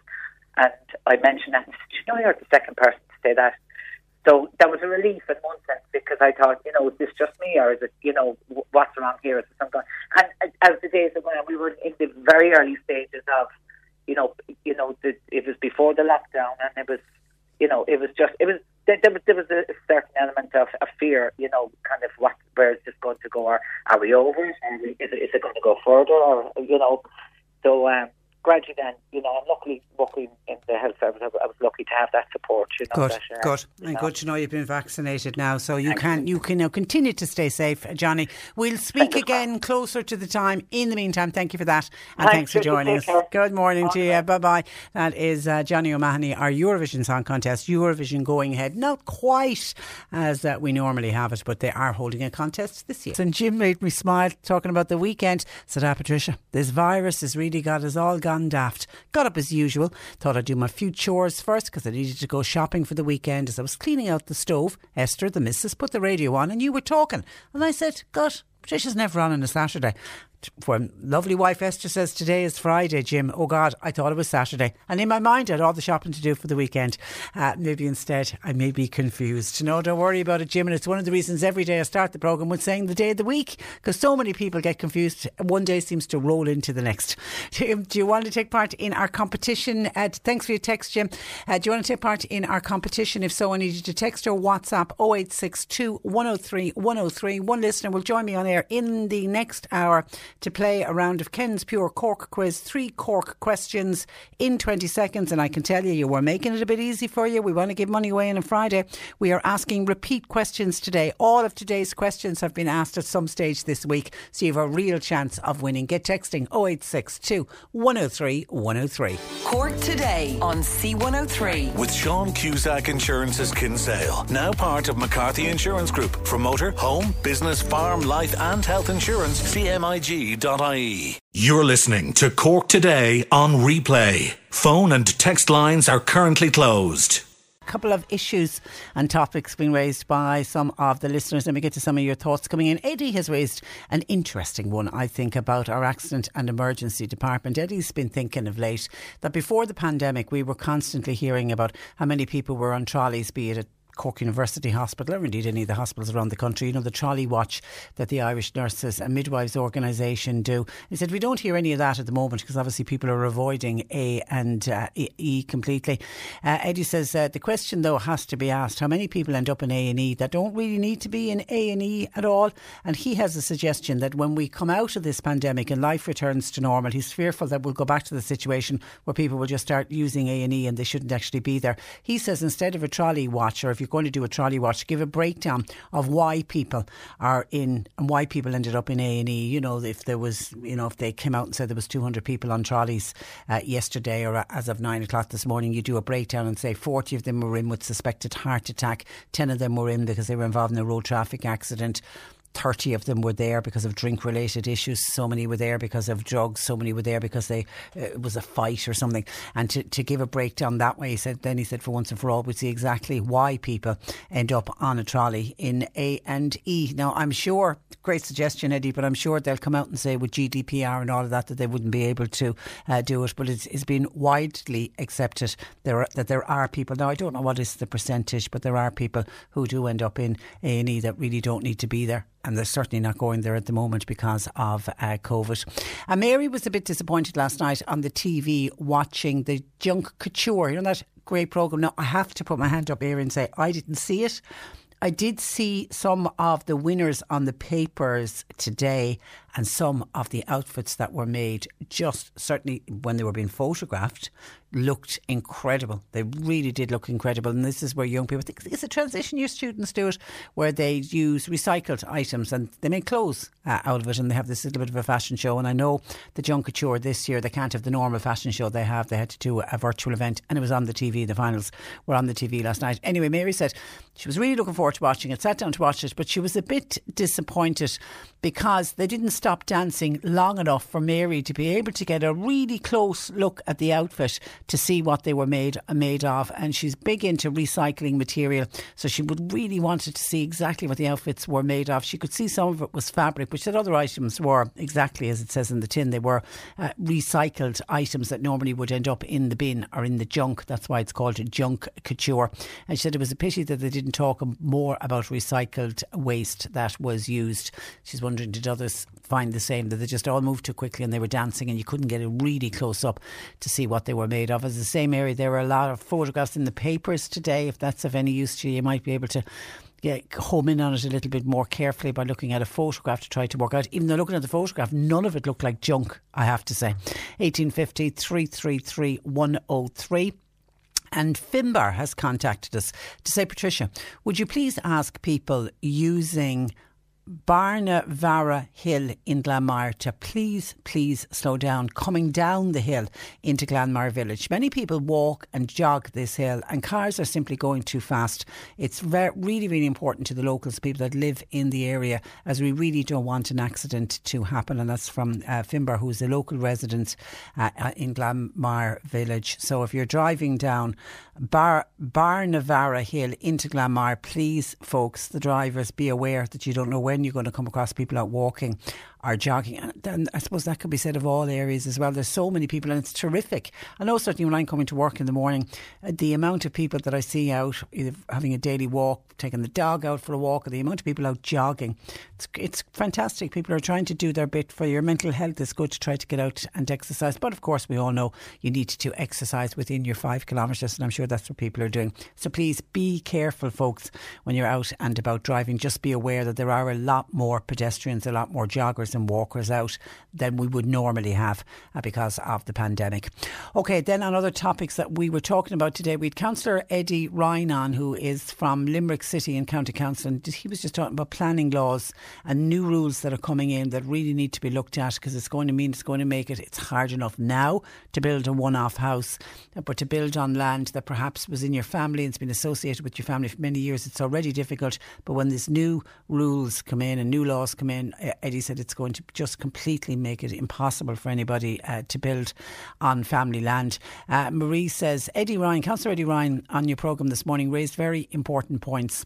The services of new housing developments beside villages, on the outskirts of villages and small towns that Eddie spoke about, simply doesn't exist because the services are not there.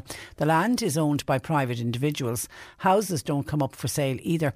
A blanket ban on one-off houses is premature until all of this is addressed, says Marie. And I think Eddie Ryan would agree with you 100%. Thank you for that, Marie.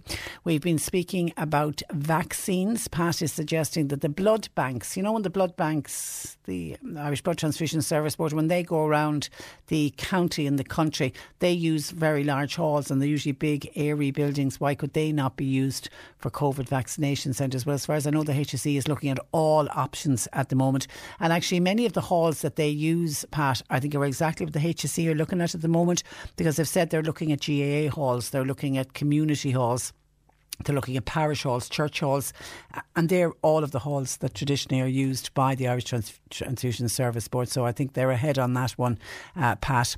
And then Mary on vaccination says, Patricia, I assume that the over 70s details will be extracted from some kind of a database. The reason I'm querying it is, as somebody who will reach the age of 70 during the last week in February, may I get in early with birthday greetings to you, Mary, I'm just a bit fearful that I may not get identified if a query is run from the database, say this week, ahead of me reaching the age of 70 at the end of the month. And therefore I'm not registered at the moment as over 70, and I'm fearful I'd miss out on the vaccination grouping. Could this be clarified, please? From what I can gather, Mary, it's GPs that they're going to. So obviously on the GP has your date of birth. The GP will know that you are reaching 70 the last week in February. And so I don't think you've got anything to worry about. And another reason I don't think you've anything to worry about, on the 15th of February, the Monday week, is when they're starting the rollout of the vaccinations. They're going to start with the over 85s first. So it will be well into March before the over 70s are called in. And at that stage, you will have hit your 70th birthday. But it's your GP practice who will be inviting you in and who will be doing the databases, and the doctors' practices already. I think they all already have their lists up, and they've backup lists because they were hoping that the AstraZeneca was going to be arriving to them on the 15th of February, and they were just going to be calling everybody in. So they're already working on the lists. So I'm sure your GP has already got you well identified, so you won't miss out. Hang in there, and hopefully you will get one of those vaccines sooner rather than later. And R by text says, Patricia, I was listening to the doctor who was on earlier with you. That was Dr. John Sheehan, who was talking about people wanting to choose what vaccination that they want. Can't people just be happy that we have a vaccine? I really don't understand how anyone would be going along the line, oh, I don't want that vaccine, but I would prefer that one. It's not like going into a shop and choosing a pair of shoes or choosing a pair of pants. Just be grateful that we're getting something. I would have anything that I may be offered. Thanking you, says R. And I think a lot of people will agree with you on that. And it's one of the reasons that we brought on Dr. John Sheehan, and it was reason for my very first question to him. There is absolutely nothing wrong with the Oxford AstraZeneca vaccine. If anything, it's probably coming out as at top of its class for what it actually does, particularly in the fact now that it's the first vaccine to come out that they know if you get one of these vaccines that you can't pass COVID on to somebody else. We're still waiting for that kind of data to come out about the other two, the Pfizer and the Moderna. So it is a gold star, it is a gold class vaccine. It's just there isn't enough data yet, and I emphasise yet, because so many people in England and so many people in the United States have been given the AstraZeneca, and it is proving to be very efficient. The European Medicines Board and the Irish Medicines Board just want the actual data in front of them. But thank you for your text, Patricia. By WhatsApp, people in the over 70s group, I'm somebody who's in the over 70s group. I would be delighted if the 18 and upward age group were vaccinated earlier than planned. I've had an amazing life, and it's a small price to pay to isolate for a few more months. I would love my children and my grandchildren to experience the same kind of life as I did. If all of the younger working generation could be protected first, we may be able to start opening up the economy sooner. Isn't that fabulous? That's a gorgeous, gorgeous sentiment, and it's not the way it's going to happen, but it's a lovely, lovely thought, and you will be in the Formula one of the first groups to get it. But well done for thinking of others. The only thing is the fact that they've made this decision not to give the AstraZeneca to the over 70s. People under the age of 70 now suddenly will be moved up along the list, the sequencing that's there. So others who would have been waiting longer to get a vaccine will now suddenly find themselves as early as next week, because I think the first of the AstraZeneca is to arrive into this country next week. Stay safe. Stay safe. Hi Patricia, says a Killarney listener. I'm listening to the promised rollout of the vaccine since Christmas Eve, and guess what? Nothing happens. All I'm hearing about is the huge number of unfortunate people that are dying from this disease daily, a disease which is preventable now if the vaccine was rolled out widely. England have passed the milestone of 10 million vaccinations this week, including almost 90% of those aged 75 and over. When are we going to get ours? And that's from a Killarney listener. And then someone else is saying, do you have the right to refuse a vaccine. This texter says, a young girl with MS was told if you don't get the vaccine, then the infusions for the MS would stop. This seems very strange to me. I would 100% query who she heard that from, where she heard that from, and is that somebody passing it on? I would absolutely question that. Nobody can be forced to get a vaccine. And I say to anyone who's nervous about getting a vaccine, do your research. Don't be relying on fake news. Don't be relying on something that you read on Facebook. Go to recognised sites. Look up the information, get all of the information, because all the information is out there, particularly to allay people's fears. There's so much false information, particularly by the anti-vaxxers that are out there. So you just do your own thing, do your own research and find out about it. I 100% will stand up and say that I'm 100% getting the vaccine. I've looked into it. I'm getting the vaccine. I'm giving the vaccine to my daughter, Marcia.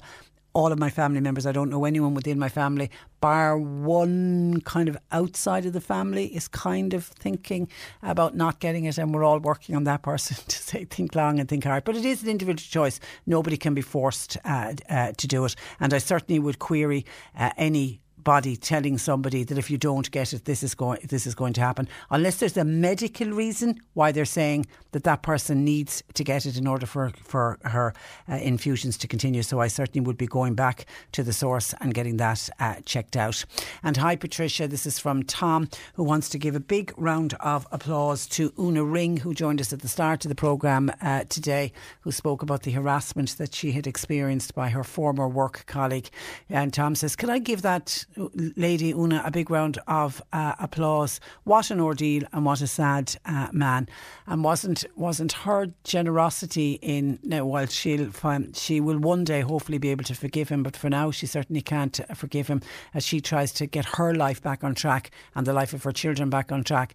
But I thought to hear her say and talk about his family and how they are sort of innocent victims in all of this, and for people to be kind to his family, I thought that just showed what a remarkable woman Una Ring is, for everything that she has been through.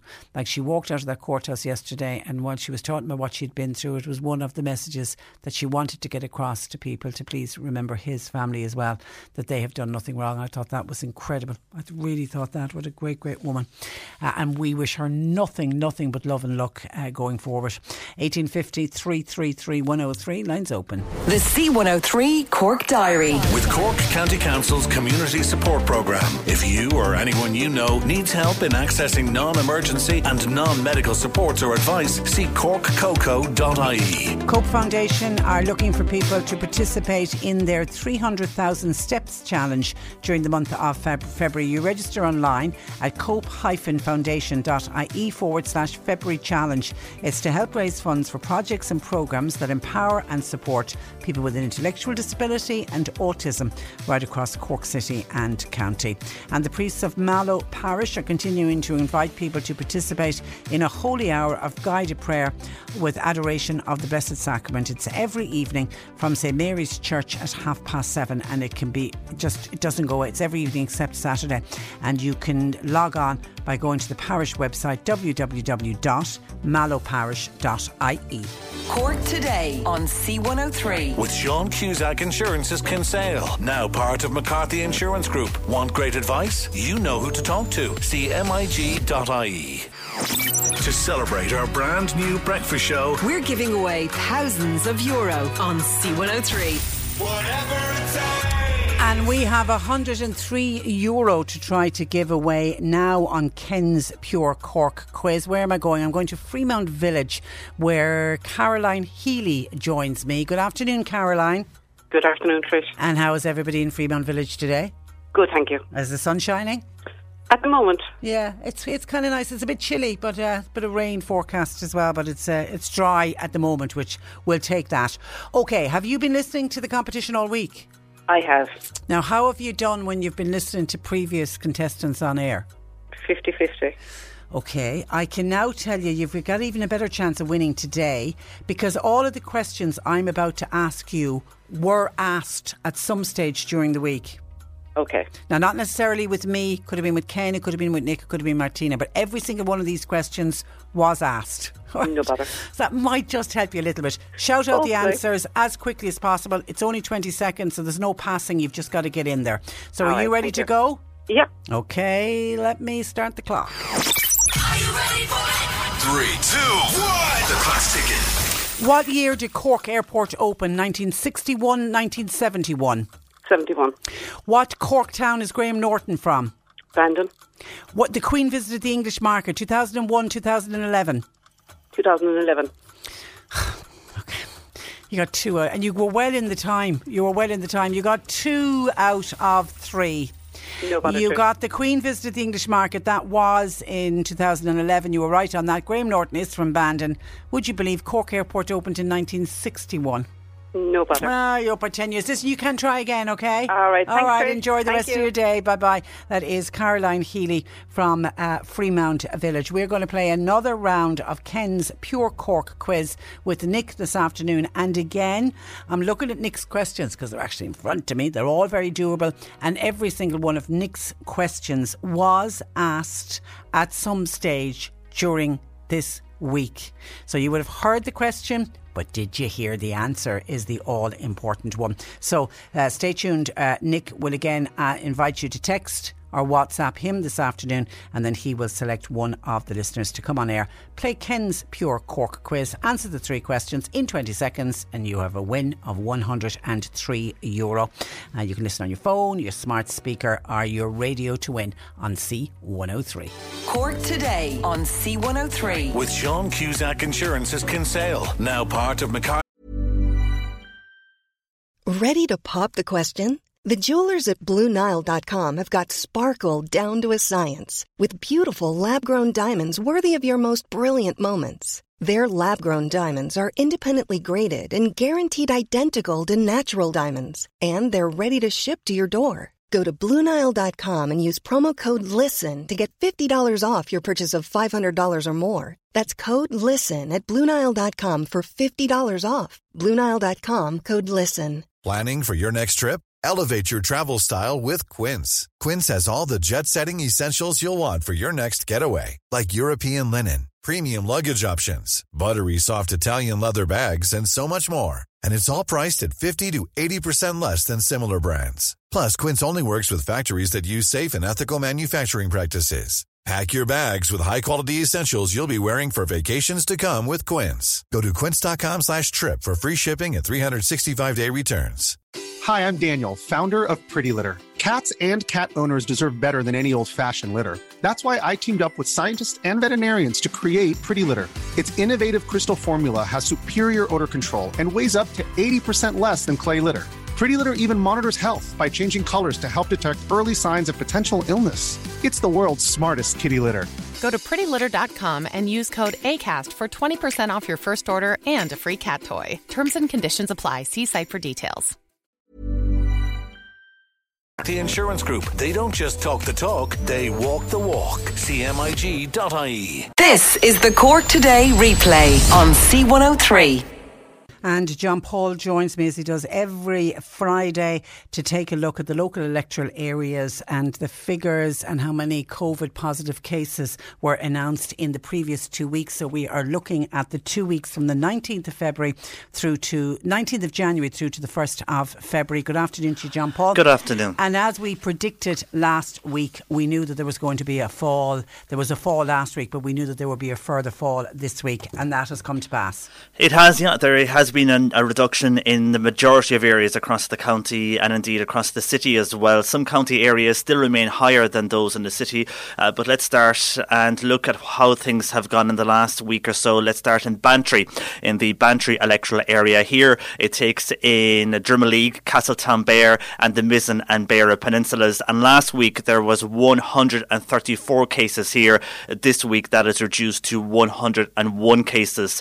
And to Skibbereen, where you're looking at towns like Dunmanway, Rosscarbery, Banleen and the Clonakilty areas included within Skibbereen. Last week 189 cases. This week that is down to 99 confirmed cases. And to the Bandon and Kinsale electoral area, where you're looking at villages like Timoleague, Kilbrittain, also parts of Crossbarry, Inishannon and parts of Newcestown as well, as far as Balgooley. Last week there was 314 cases here. This week 238 confirmed cases in this area, Bandon Kinsale, which is still high. It's still one of the highest areas, not only in the county but also when you take in the city, is one of the highest across both city and county. And moving to Carrigaline, and here you're looking at Crosshaven, Myrtleville, taking in Ballygarvan and Ringaskiddy. Last week 188 confirmed cases here. This week it's 94 confirmed cases. And from Carrigaline into the city and the southwest ward, where last week there was 329 confirmed cases, that has reduced to 152 cases. And in the southwest area of the city, you're looking at Ballincollig, Wilton, Curryheen and some areas of Toker included there. And to the south central area of Cork City, here you were in the Kinsale Road area, College Road and those areas, and Turner's Cross. Last week 276 cases. This week that has reduced to 126. And to the southeast, where in Douglas, Mahon, Rochestown, Blackrock area, last week 353 cases, and this week that has reduced to 159. And crossing the river to Glanmire, to Mayfield, Tivoli and Montenotte in the northeast of Cork City. Again, last week 365 cases here, a reduction this week to 193 confirmed cases. And to the northwest of the city, in Blarney, Knocknaheeny, Hollyhill and the Sunday's Well area, last week there was 379 confirmed cases. That has reduced this week to 164. So overall, a big reduction across the city. Some of those city wards have halved the number. That's an incredible drop. And a high population and dense population as well, where everybody is living in one area. So if you look at that compared to county areas, the city has reduced the numbers. They're really stopping the spread. Okay, back out to the county. And we'll go to the Macroom local electoral area, where this is taken in Aherla, Clodove, obviously Macroom itself, Coachford, Millstreet Town, Crookstown, Kilmurray, and you were in Ballingeary, Inchigeed and the Coolay areas here. Last week this was 178 confirmed cases in this area, a reduction to 88 cases this week in the Macroom local electoral area. And then to Kanturk, where you're taking in the towns of Charleville. Also here we have Newmarket, Ballydesmond, Tullylease, Milford, Kilcorny, all those areas included. Last week 152 confirmed cases. That has reduced to 116 this week. And to the Mallow local electoral area, including Bushevant, Lumberstown, Ballyclaw, Glantan, Drumahan, Granaan, New Two Pot House, all those areas such as Churchtown as well, and Liscarroll included here. Last week 190 confirmed cases. And this week there's 114 confirmed cases for the Mallow area. And then to the Fermoy local electoral area, another reduction here this week. We were looking here at the Shanballymore areas, Glanworth, Rathcormac, Kilworth, Doneraile, Mitchelstown and Castlelyons. Last week 216 confirmed cases. This week that has reduced to 157 confirmed cases. And from the Fermoy area to Cove, which spans from Carrignavar to Carrigtwohill, taking in Watergrassill and Knockraha as well, there was 168 confirmed cases here last week. That now has reduced to 77 cases. And in Middleton, where you're taking in the town of Youghal as well, also Shanagarry, Ballycotton, Ladies Bridge, Ballymacoda and Dungorney. Last week 263 cases. This week that has reduced to 195 confirmed cases there. Okay, so we're seeing falls right across the city and county. So Bandon, actually the highest, the Bandon Kinsale electoral area, 238 has the highest, but it's still, let's look at the positive, it's still a a drop on what it was the previous week. And remember, it's 2-week rolling figures is what we're giving you. It's the 19th of January through to the 1st of February, so it won't include anything from Monday of this week. So please God, the figures when you join us next week will be even lower again. Because, should be, yeah. Because numbers are slowly dropping. They've plateaued a little bit, but they should be, if not lower, then similar. They're certainly not going to go any higher, which is fantastic. Thank you for that, John Paul. And John Paul will be back looking at those figures again for us next week. Now, while I am waiting for Mark Malone to join us to talk about the movies, just some of your calls coming in. The woman is right. Oh, this is on the listener who sent us in a text saying is over 70, but would prefer to see the younger generation getting the vaccine. That woman is right to say that workers should get vaccinated first, particularly give them the AstraZeneca, because the AstraZeneca now shows that transmission is slowed by anyone who receives the AstraZeneca. So if workers got that, they wouldn't be able to take it home, and if there was older people at home, they wouldn't be there to pass it on to them. Young people in places like factories, etc., are largely forgotten about, but they're keeping the economy going.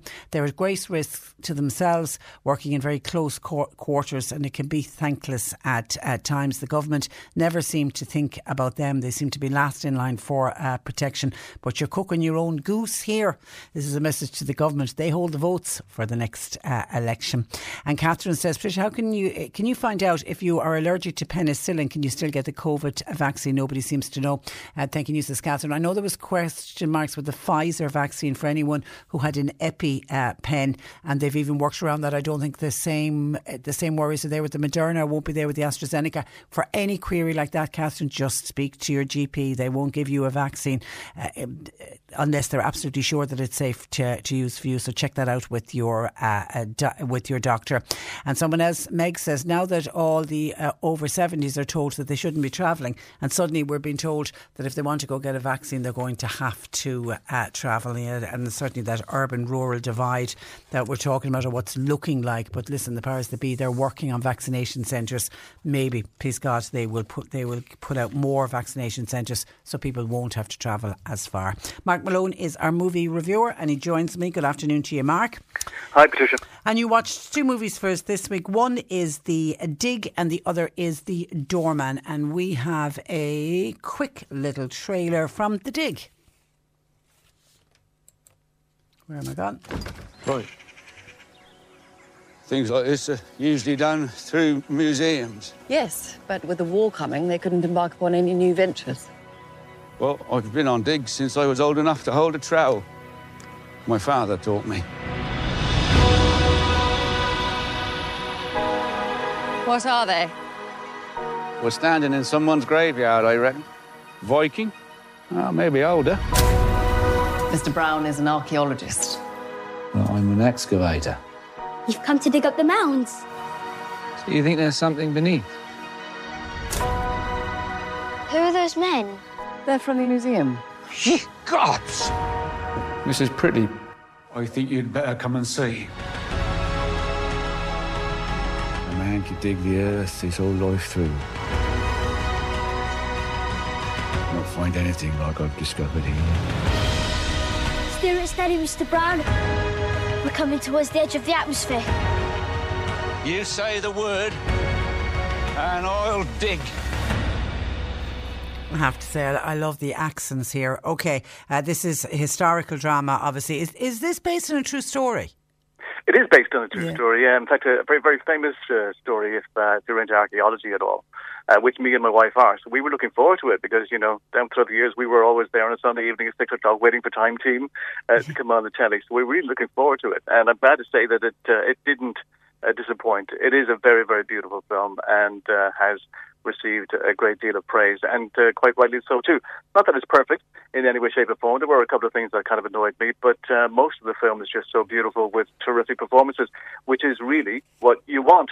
It kind of reimagines the events back in the late 30s and a dig on the farm of Carey Mulligan, who plays the character here of Edith Pretty, who is of ailing health.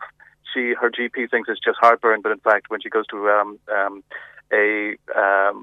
goes to London to see a specialist, it turns out to be a little bit more serious than that. So before her health begins to ail, she wants these 4 mounds that are on her land to be dug up and excavated. And so she enlists the help of Ray Fiennes, who plays the character here of Basil Brown, who is very, very kind of shy, kind of humble man. As you heard there in the trailer, somebody refers to him as an archaeologist. He says, no, I'm not an archaeologist. I'm an excavator. That's all I am. But I'm very, very good at what I do. And he was completely self-taught. And amongst people of, that ilk of that generation, he was well regarded. But subsequently, what happened was that he was kind of left out of the kind of history of this incredible find. But that has changed over the last few years, and certainly this film, I think, will change it as well. And now the name of Basil Brown is really, really quite well known. What, it was all the actual trained archaeologists from the museum, they wanted their names attached to it, was it? Yeah, because halfway through the film, Ken Stott arrives. Now, Ken Stott comes from the local museum, and of course, they then kind of took over the site. And they then, of course, wanted the applause, and they always wanted the kind of renown for finding this site. But actually, it's a combination of Carey Mulligan's character and Ray Fiennes' character who actually find the site, and he digs the site, which initially they think is there's nothing in the mound, but actually what they actually find out that it has this medieval ship, and underneath the ship were a number of objects which are now actually in the British Museum, and you can actually see them. And it was an extraordinary find, and has now become one of the great finds of archaeology. The film is very, very beautiful. It's a bit slow moving. I want to make that quite clear. If the Fast and Furious movies are your favourite kind of movies, this might not be for you. But it's beautifully imagined, beautifully kind of performed. And, the scenery is part of the film. It's one of the cast of the film. And they filmed it around Surrey. There's a beautiful kind of scene in a place called Godalming, where I was a few years ago, which is one of the most beautiful villages I've ever seen. So it's exciting to see that as well. It's beautiful to look at. There are problems with it, and I think that there are sequences where the director has decided to use this weird technique of overlapping audio from different scenes, which really annoyed my wife, I know, and it kind of annoyed me too. And there are scenes with handheld cameras, mainly in close-up, but the camera never stops. And you get it's a bit kind of sickly watching it as well. Yeah. The other thing is that even though it's based on a true story, they, for some reason, obviously trying to attract a younger audience, kind of sexed it up a little bit, bringing in younger characters that didn't exist. For example, they bring in a man who's on his way to the war, he's a pilot, and he photographs the site, whereas in reality, it was two women who photographed the site. I'd like to have known about those women at a time in the late 30s when, of course, this kind of thing possibly, wouldn't have been acceptable. Because it would have been, it was 1938, so just before the start of the Second World War. Exactly, yeah. And so, I'd like to have known about those women. But the first half of the film, I think, is the best part of the film, because there's kind of this lovely relationship, this platonic relationship between Ray Fiennes and Carey Mulligan is explored, and it's really, really great to watch. It's great to watch these two actors on screen. As I say, they didn't kind of spoil it halfway through with bringing in younger characters, which was completely unnecessary. So I would have liked to have had more Ray Fiennes and Carey Mulligan, and more on those two women who actually photographed the site as well. I think those characters would have been better than some of the characters who didn't exist, and it's a shame, I think, that they had to do that. Subsequently, the film also has received some criticism because people feel that Carey Mulligan is too young, because the character of Edith Pretty was actually in her 50s, and Carey Mulligan is in her 30s. And I think, there are plenty of actresses out there in their 50s. Who could have done it, yeah. And it may have been better, and it would have been nicer, I think, to cast somebody closer to Edith Pretty's age. But that's not to undermine Carey Mulligan's performance. But did they age her up for the part? Yes, but at the time, you're also watching, you thinking she is a little bit too young for it, I think. Yeah, but she's such a good actress anyway that she carries it off, and she's wonderful. And when she and Fiennes are on screen together, it's just wonderful to watch. Okay, and they're both fantastic actors and actresses. Okay, mark it out of 10? I asked my wife what she would give it. She said 7. I'll give it 8. 8 out of 10. Yeah. Okay, and it is simply entitled The Dig. Now, your second movie for us is an action drama thriller called The Doorman. This stars Ruby Rose. She plays the character of Ali. She plays this kind of special kind of operative, and she's when we first meet her at the start of the film, she has the task to guard a politician and his daughter, and unfortunately it doesn't end well. So she heads back after that. She's kicked out of the army, and she ends back in New York, and haunted by what has happened, Patricia, and finds it very difficult to sleep, and still has nightmares about what happened. She meets her uncle Pat in a local bar, and he says, look, there's a job in a hotel down the road. Do you want it as a doorman? not a doorwoman Okay. or a door person, but a doorman. Subsequently, she turns out to be a doorman for about 3 minutes. So I don't know why they called it the doorman, but they did. Anyway, so it happens that this particular hotel is being renovated. So most people have moved out during the renovation, apart from a couple of families, one of which just happens to be her brother-in-law and his 2 kids. Her sister has since passed. And one of the kids, the boy, he's been into kind of buildings, and he's ended up in possession of the blueprints of the particular hotel.